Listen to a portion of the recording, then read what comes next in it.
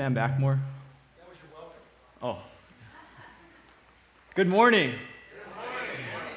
My name is Keone Cadman. It's such an honor to be here this morning. Sorry. Thank you so much, Randy, for giving me the opportunity to speak today. And thank you, friends and family who came out to support me. And it's just so awesome that I get to bring God's word to you this morning. It's such an honor and a blessing. I am so blessed. And thank you, Michaela, for reading the word. And, this morning, the picture I want to paint is basically the gospel in everyday life, everyday worship. I know most of us, we have busy weeks, family's crazy, busy jobs, busy life. And the picture I want to paint today is family worship, or even if you're single, is worship in your heart every day, every moment. And so I'm going to give a little overview, and then we'll pray and then get into the text. So I want to give some context of Deuteronomy 6 before we get in it, and then I want to point out some difficulties that we see in our life today that makes it kind of hard to practice everyday worship. And then I want to get into our text for our solution, like what does the Bible have to say, in the midst of such a crazy culture. And then I want to get into how to avoid legalism, taking it too far. And should I scoot back more? Is that, no? Okay, come up. Okay. All right, so the context is, so the Israelites, God's people were in bondage to Egypt for about 400 years. Then God raised up a leader, Moses, to set his people free from captivity. And God did so through many miraculous signs and wonders. And here we are in Deuteronomy 6, and Moses is charging the people before they enter the promised land, take care lest you forget. And he's constantly reminding them of who they are, where they came from, and he's encouraging in the whole book. And unfortunately, it's sad that Moses actually can't enter the land, so he's charged up, ready to send them out, because he actually hit a rock in anger and he was unable to go into the land. And so he's giving them wisdom and from God to go into this land. So in Deuteronomy 6, that's where we're at today. And so let me pray and we'll get started. Father in heaven, thank you so much for your awesome kindness to us, in that while we were yet sinners, you sent your Son to die for us. I pray, Father, that as we've had a hard week or having a difficult season in life, I pray that we would cast our cares, cast our burdens upon you, knowing that you care for us.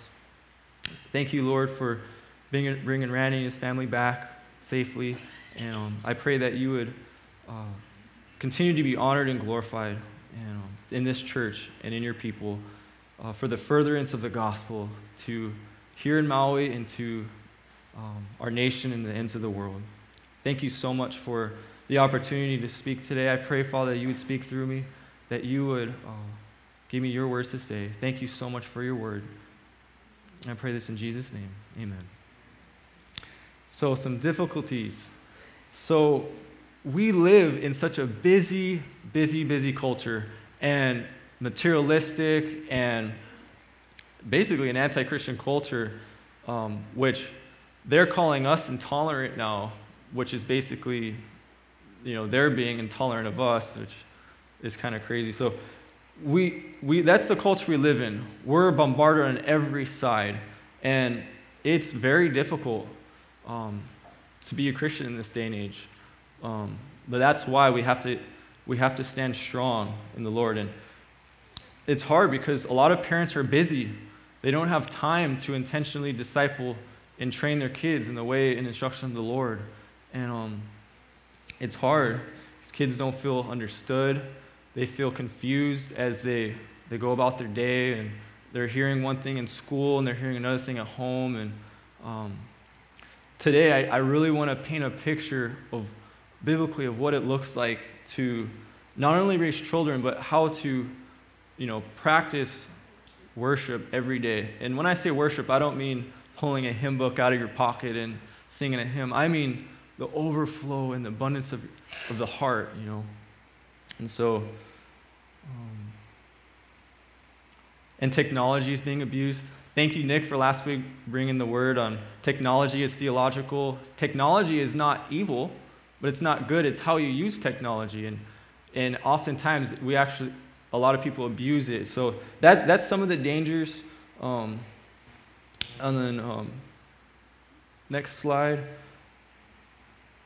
Also, another thing is that our children are leaving the church. So statistics say about 70 to 80% of our children have nothing to do with spiritual matters after their first year in college.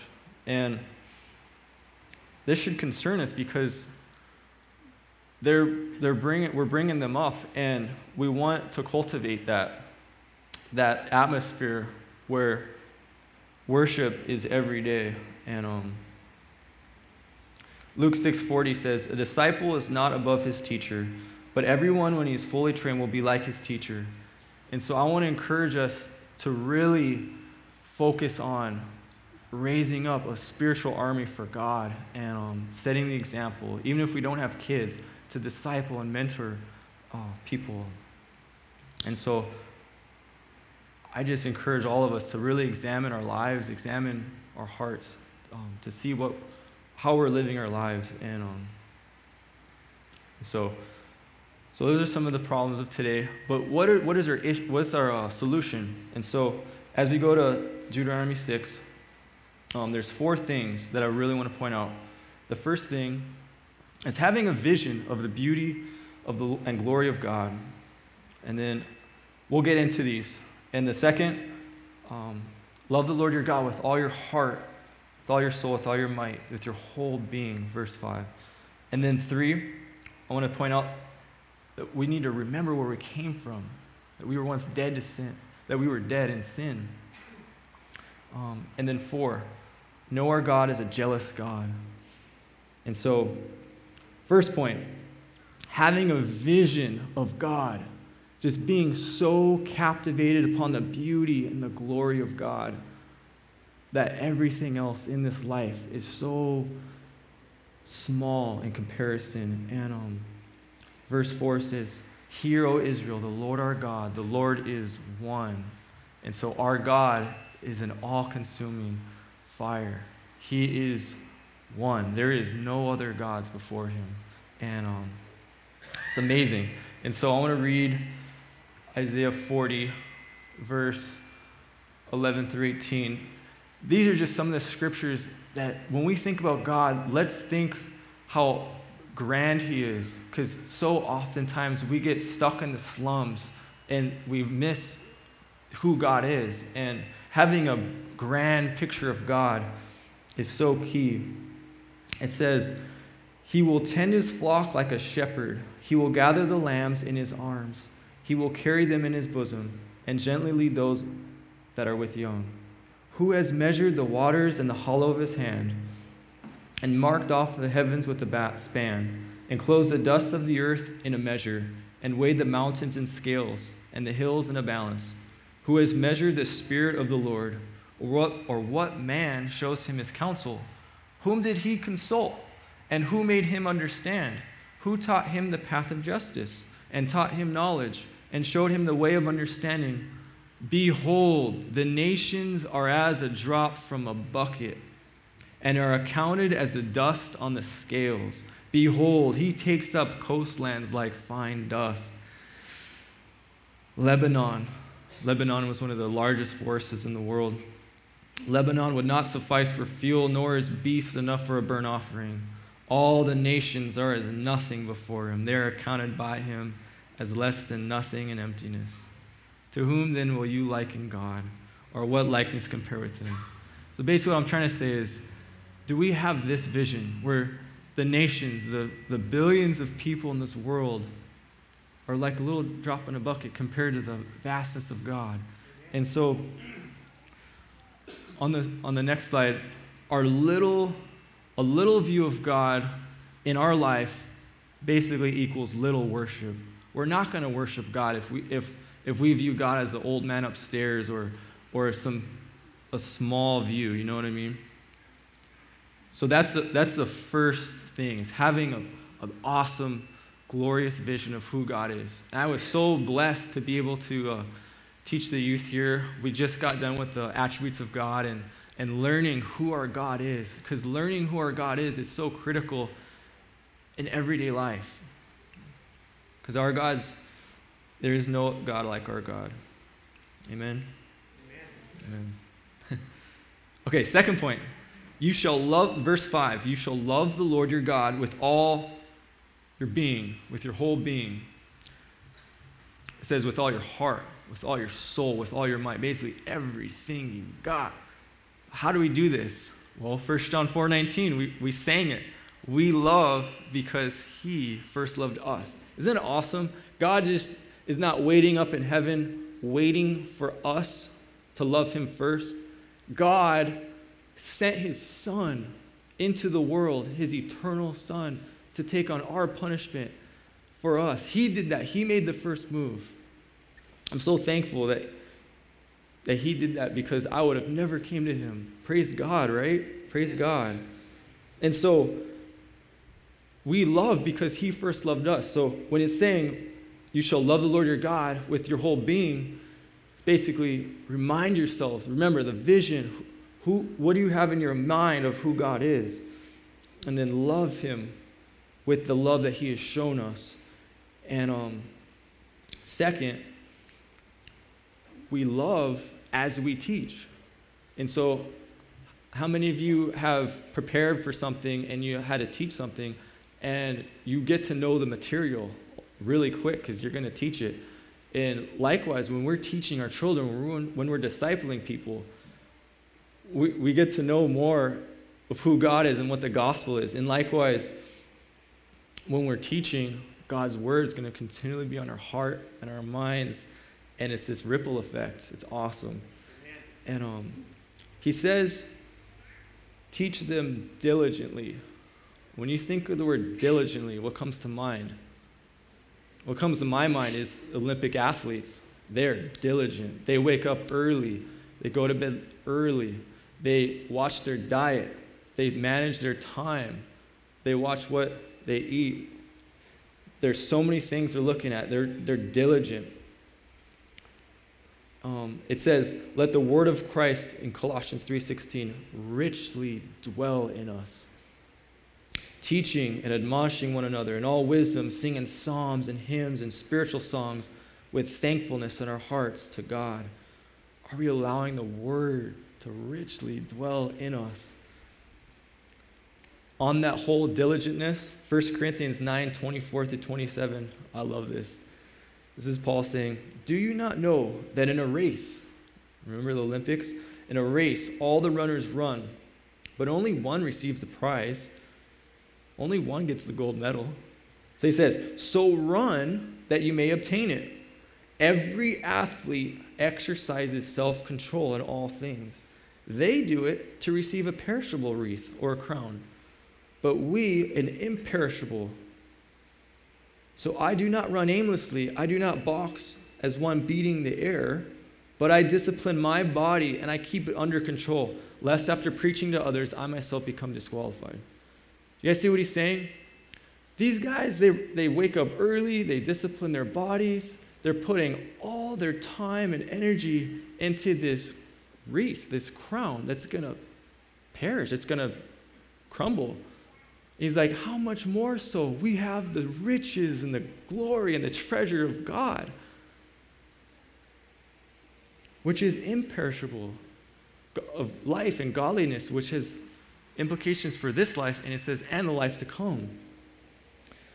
So, how do we do this, though? How do we teach? How do we practice this?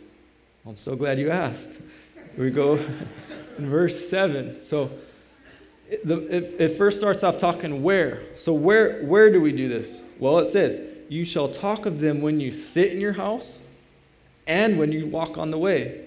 Basically, if you're in your house, outside the house, that basically settles the where question. That's basically all over the place. Whether in the grocery store, at the beach, wherever, at your workplace. Life is full of lessons. Little son Billy, hey Billy, look at that bird. The bird doesn't think about what he's going to eat tomorrow, and he doesn't gather into storehouses and barns. And yet God cares for us and feeds us. Hey Billy, look at that lily of the field. Look how it's arrayed in such beauty. And Solomon, the richest man on earth, was not even arrayed like one of these. But God clothes us. That's what we're talking about here. Life is full of lessons inside and outside the home. And then the next portion answers the question, when. It says, when you lie down and when you rise. It's basically morning and nighttime. Cultivating a time and a place where you diligently read the scriptures and maybe sing a hymn, a song that glorifies God, that has Christ exalting Bible verses in it.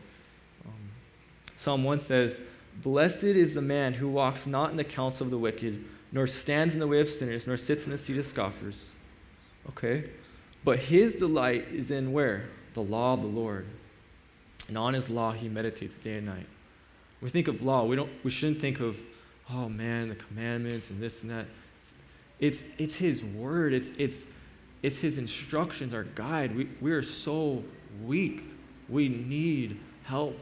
And blessed is that man who meditates on the word day and night.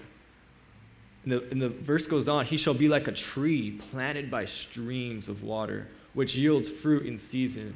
And all that he does, he prospers. It says the wicked are not so. They're like chaff. They're like chalk dust that the wind just carries away because they have no root. They're founded in themselves, and we don't last. So basically, our time in the Word doesn't have to be this elaborate 2 hours with commentaries coming out our ears. And no, just gather the family around and spend 10 minutes reading the Bible. And it'll grow from there. If it's ever a time where it starts being, the Word of God should never be a drag to us. It should give us life, like food.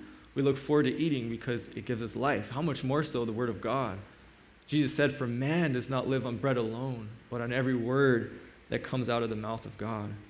And so I just want to encourage us today, let the Word of Christ richly dwell in you. Amen. And he doesn't care if you've gone to Bible college or have your master's in this or that. Just flip open the Bible and let the Holy Spirit teach you. Let the Spirit be your guide. Yes, it's good to have commentaries here and there, but first develop a time where you're reading and cultivating that time where you spend as a family. And if you're single, just get in the habit where you're spending devotional time together or invite a friend, basically cultivating that time. The verse continues, verse 8 and 9. So we answered where, when, and then how.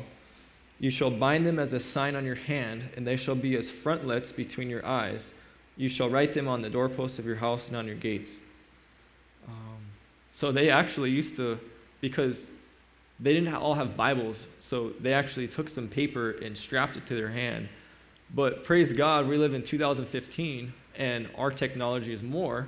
We have iPhones or Android phones, and we can set reminders on our phones to remind us of this glorious God. And they used to wear them between their eyes to always remind them.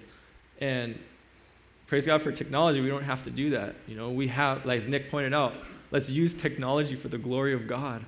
Let it, we can have awesome paintings on our walls to remind us of the beauty of God. We can, have little things in our dashboard of our car to remind us of the glory of God and not get upset when this guy is driving like a maniac on the road, But let us use just any means of grace to remind us, because we're so prone to wonder. The Israelites, remember, they seen a sea, like hundreds of gallons of water just split in two, and then they passed through it, and Pharaoh and thousands of his army were crushed. And they still, like the next week, made a golden calf and worshiped it. Our hearts are so prone to wonder. They literally seen fire come down from heaven. They've seen the glory of God, and they still rebelled. How much more so us? We shouldn't think that we're this mighty people, we're so strong. It doesn't matter if you've been to Bible college. It doesn't matter if you're even a pastor. We need that psalm. I need you every hour. So know yourself. Know that we need these reminders. So why do we do these things? Okay, Keone, this is good stuff. Why should we do this? I'm glad you asked again. Deuteronomy 6:10-11, continuing on. It says, when the Lord your God brings you into the land that he swore to your fathers, to Abraham, to Isaac, and to Jacob, to give you, with great and good cities that you did not build. That's nice. And houses full of all good things that you did not fill. That's awesome. And cisterns that you did not dig.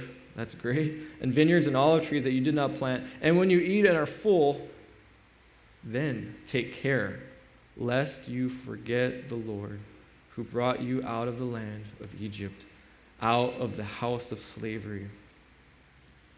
The main point is so that we will not forget. Like I was just saying, we're so prone to wonder, so prone to leave the God I love. Please take my heart and seal it for your courts above. We have so many things in this world to distract us. There's, TV, just good, even good things like clubs and community groups and different things. But let us really not neglect our first love, which is God. So God created us dependent upon him. God didn't create us to be these independent people. We need God every minute of every hour of every day. So do whatever it takes. Whatever it takes. So we also need the Word of God to make war on our sin, to kill sin, to fight sin. It says the Word of God is a sword of the Spirit to slay, to put to death the deeds of my body. Paul says, I beat my body every day, lest after preaching I myself become disqualified. There is a seriousness of it. Psalm 119:11 says, Lord, I have hidden your word in my heart. Why? That I might not sin against you. We need it. It's ammunition. There is a war. The question is, are you seeing it? And I pray you will.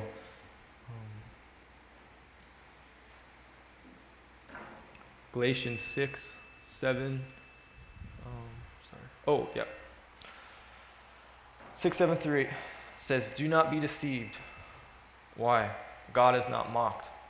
For whatever one, let me restart that over. Do not be deceived. God is not mocked. For whatever one sows, that will he also reap. For the one who sows to his own flesh will from the flesh reap corruption.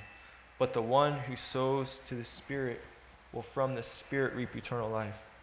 I put these pictures up here to show, because we don't really live in we kind of do actually, that's not true. We have cane grass here. So if HCNS never watered their fields, it would look like the one on the left. But since we have rain here and they water them, they grow. It's the same concept with us. We need the Word. And what this verse is saying is, God's not mocked. He's not like, oh, I spent this much time and I'm going to get this. If we're sowing into the flesh and we're just giving God minimal time, our hearts are going to look like that on the left. But if we are cultivating an atmosphere in our hearts and in our lives where we're constantly reminded, we have that large view of God, we're worshiping, Paul says, pray without ceasing. That literally doesn't mean okay, I can't talk to you at the grocery store because I'm praying right now. No, it's whether you eat, whether you drink, do it all to the glory of God.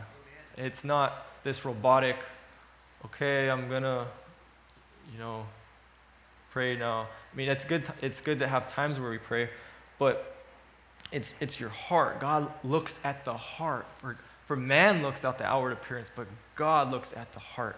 And so if God's not mocked, if you're spending minimal time with him, you're going to reap that. If you're spending time with the Lord, sowing to the Spirit, from the Spirit you'll reap eternal life. And so some good questions to ask yourself is, what are we filling our time with? Are we filling it with good things or maybe not so good things? Or maybe they're okay things, but they're kind of distracting us from the main point. Or how much family time are we having? Are we even sharing a meal together? Are we so busy where it's always eating on the go and we have no quality time together? Do we read the Word of God together as a family? Do we sing together? What does the atmosphere of our home look like? So those with children, I encourage you to engage your children at an early age, like Nick was talking about last week, before the world does. Because the world is speaking to them. The world is. Whether through the internet or through outside, at school, wherever. It's speaking to them. But it's not the good message most of the time. And we need to cultivate that. And so my third to last point, or second to last point, we need to remember where we came from. We were once slaves to sin. We were once dead. Dead. I love Ephesians 2:1-3. It says, "And you were dead in the trespasses and sins in which you once walked, following the course of this world, following the prince of the power of the air, the spirit that is now at work in the sons of disobedience, among whom we all once lived. In the passions of our flesh, we carried out the desires of the body and the mind, and were by nature children of wrath, like the rest of mankind." That was us. Just like Israel was enslaved to Egypt, and they were getting whipped and beat, and they were kept working hard. That was us spiritually. We were slaves to sin. There was no hope for us. But then God in His grace, this is the gospel, God in His grace sent His Son to bear our load, to bear the wrath that we deserve. So, how do we cultivate this? By remembering where we came from. It's good to know that we're loved by God, but remember that we're not any longer. We're not slaves to sin no longer. We're slaves to righteousness. And so Christ is that promised land. Christ is the land flowing with milk and honey. Yes, one day He will destroy this world. He will destroy the heaven and create new heavens and new earth. But while we live here in this land, let us set our hope on the gospel, that He will make all things new. And we have been redeemed. And let us go out from here making disciples, setting people free.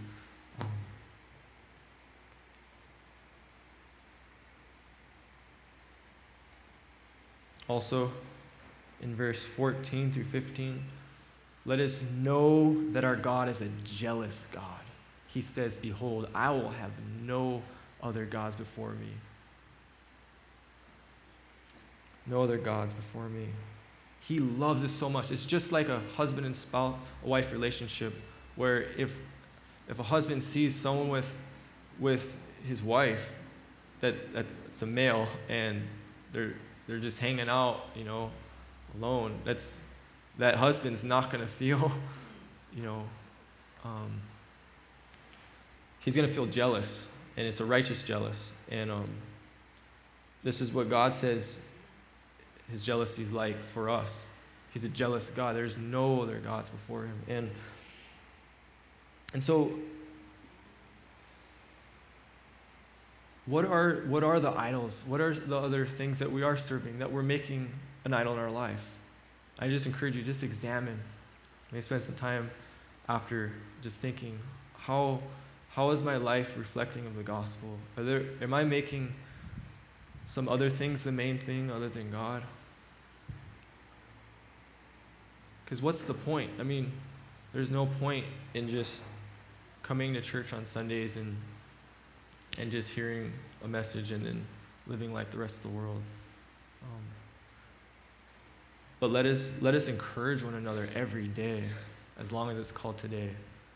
If Christ is crucified, then Paul says, if Christ has not been raised from the dead, then we are of all most to be pitied. This is nothing. This is meaningless. But if Christ is risen, if the Son of the living God came to save us from our sin, from the wrath, then we have the good news. And we are his ambassadors, God making his appeal through us. So that is awesome. And so some of us may lean too heavily on the other side, where we might become legalistic and Pharisee, like a Pharisee, where we take it a little too far. I love this. This is humbling for me because I was raised in a Christian home, and I so easy can relate to this, where I make it about myself and not about God. So this is Jesus speaking to the Pharisees and the scribes. He says, "Then Jesus said to the crowds and his disciples, 'The scribes and Pharisees sit on Moses' seat.'" Basically, they sit in the position of authority. He says, verse 3, "So do and so observe whatever they tell you, but not the works they do. For they preach, but do not practice. They tie up heavy burdens, hard to bear, and lay on the people's shoulders, but they themselves are not willing to move them with a finger. They do all their deeds to be seen by others, for they make their phylacteries broad and their fringes long, and they love the places of honor at feasts and the best seats in the house, in the synagogue, and greetings in the marketplaces and being called rabbi by others." Examine yourself. Because there's two ditches. There's not worshiping God enough, and there's worshiping yourself and thinking you're worshiping God. We always have to be careful, one extreme to the next. And so it's right in that center line that we need each other. I need you. You need me. We need each other to remind ourselves. And so I want to just paint this picture of single life, couple life, married life, with children, without children, where we're worshiping God. We're cultivating an atmosphere of worship every day worship. Whether you're out in the grocery store, along the way, in your house, the family that is built upon the rock. What does Jesus say about this? Matthew 7:21-27. "Everyone then who hears these words of mine and does them will be like a wise man." How? "Who built his house on the rock. And the rain fell, and the floods came, and the winds blew on and beat against that house. But it did not fall." Why? Because it had been founded on the rock, which is Christ. "Everyone who hears these words of mine and does not do them will be like a foolish man who built his house on the sand. The rains fell, the floods came, the winds blew and beat against the house, and it fell, and great was the fall of it." You see, believers and unbelievers alike, they have trials. People die in their life. People get sick. People get stolen from. It's how they deal with it. As Christians, if we're on the rock, right, of Christ, this is in our home. We have been seated with Christ in the heavenly places, and the rains come, the storm comes, the floods come and beat against our house, our soul, and we will stand because we are founded on Christ. Amen. And so life is full of trials, full of distractions. So I'm almost done here. I want to encourage you guys, as you live your week, to just really root yourself in the Word of God. If you don't already and you have a family, cultivate maybe 10 minutes in the morning before you go to work. I know sometimes it's hard rushing out the door to work. Maybe in the evening, before or after dinner. Say, "Hey, kids, let's gather around. Let's read the Word. Let's maybe sing a song. And let's cultivate this." And if you have not yet turned from your sin, I encourage you, turn from your sin, turn to Christ. He is an overflowing fountain of grace and truth, and there is life, and life more abundantly in Christ. And I encourage you on behalf of Christ to be reconciled to him. And so, a little bit of review. So, painting a vision for family discipleship and worship in the home and outside the home. 1, having a vision. Next slide. Have a vision of the beauty and glory of God. Oh, sorry. I guess I didn't put it up. Have a vision of the beauty of the glory of God. Remember, what is in here? What is in your mind? Whatever is in here, that's what you're going to start worshiping, become an idol. 2, love the Lord your God with your whole being. How do you do that? Well, when you wake up, when you rise, when you sit, along the way, just cultivating it, right? 3, remember where we came from. Remember, you were slaves. We were slaves. If you're in Christ today, we were slaves, but we're not any longer. Remember where we came from and remember where we're going. Remember who we are in Christ. And lastly, know that our God is a jealous God. He is jealous. He will have no other gods before him. So pray that. God, sanctify me. Please remove all the idols in my life that I'm serving other than you. Because we're blind. Sometimes we don't know it's an idol, but we have to pray for it. And thankfully, we have brothers in Christ that Michaela comes up to me, hey, Michaela, or Keone, I believe you're in sin here. Oh, really? How? And then you engage. We should cultivate humility where we can come up and encourage one another for love and good deeds. And so, pray for that. And so, family is really at the heart of God. Whole picture of Father, Son, and His Spirit dwelling in us. And so, last verse, last slide. Ephesians 3:14-21. It says, "For this reason I bow my knees before the Father, from whom every family in heaven and on earth is named, that according to the riches of glory He may strengthen you," or He may grant you to be strengthened with power.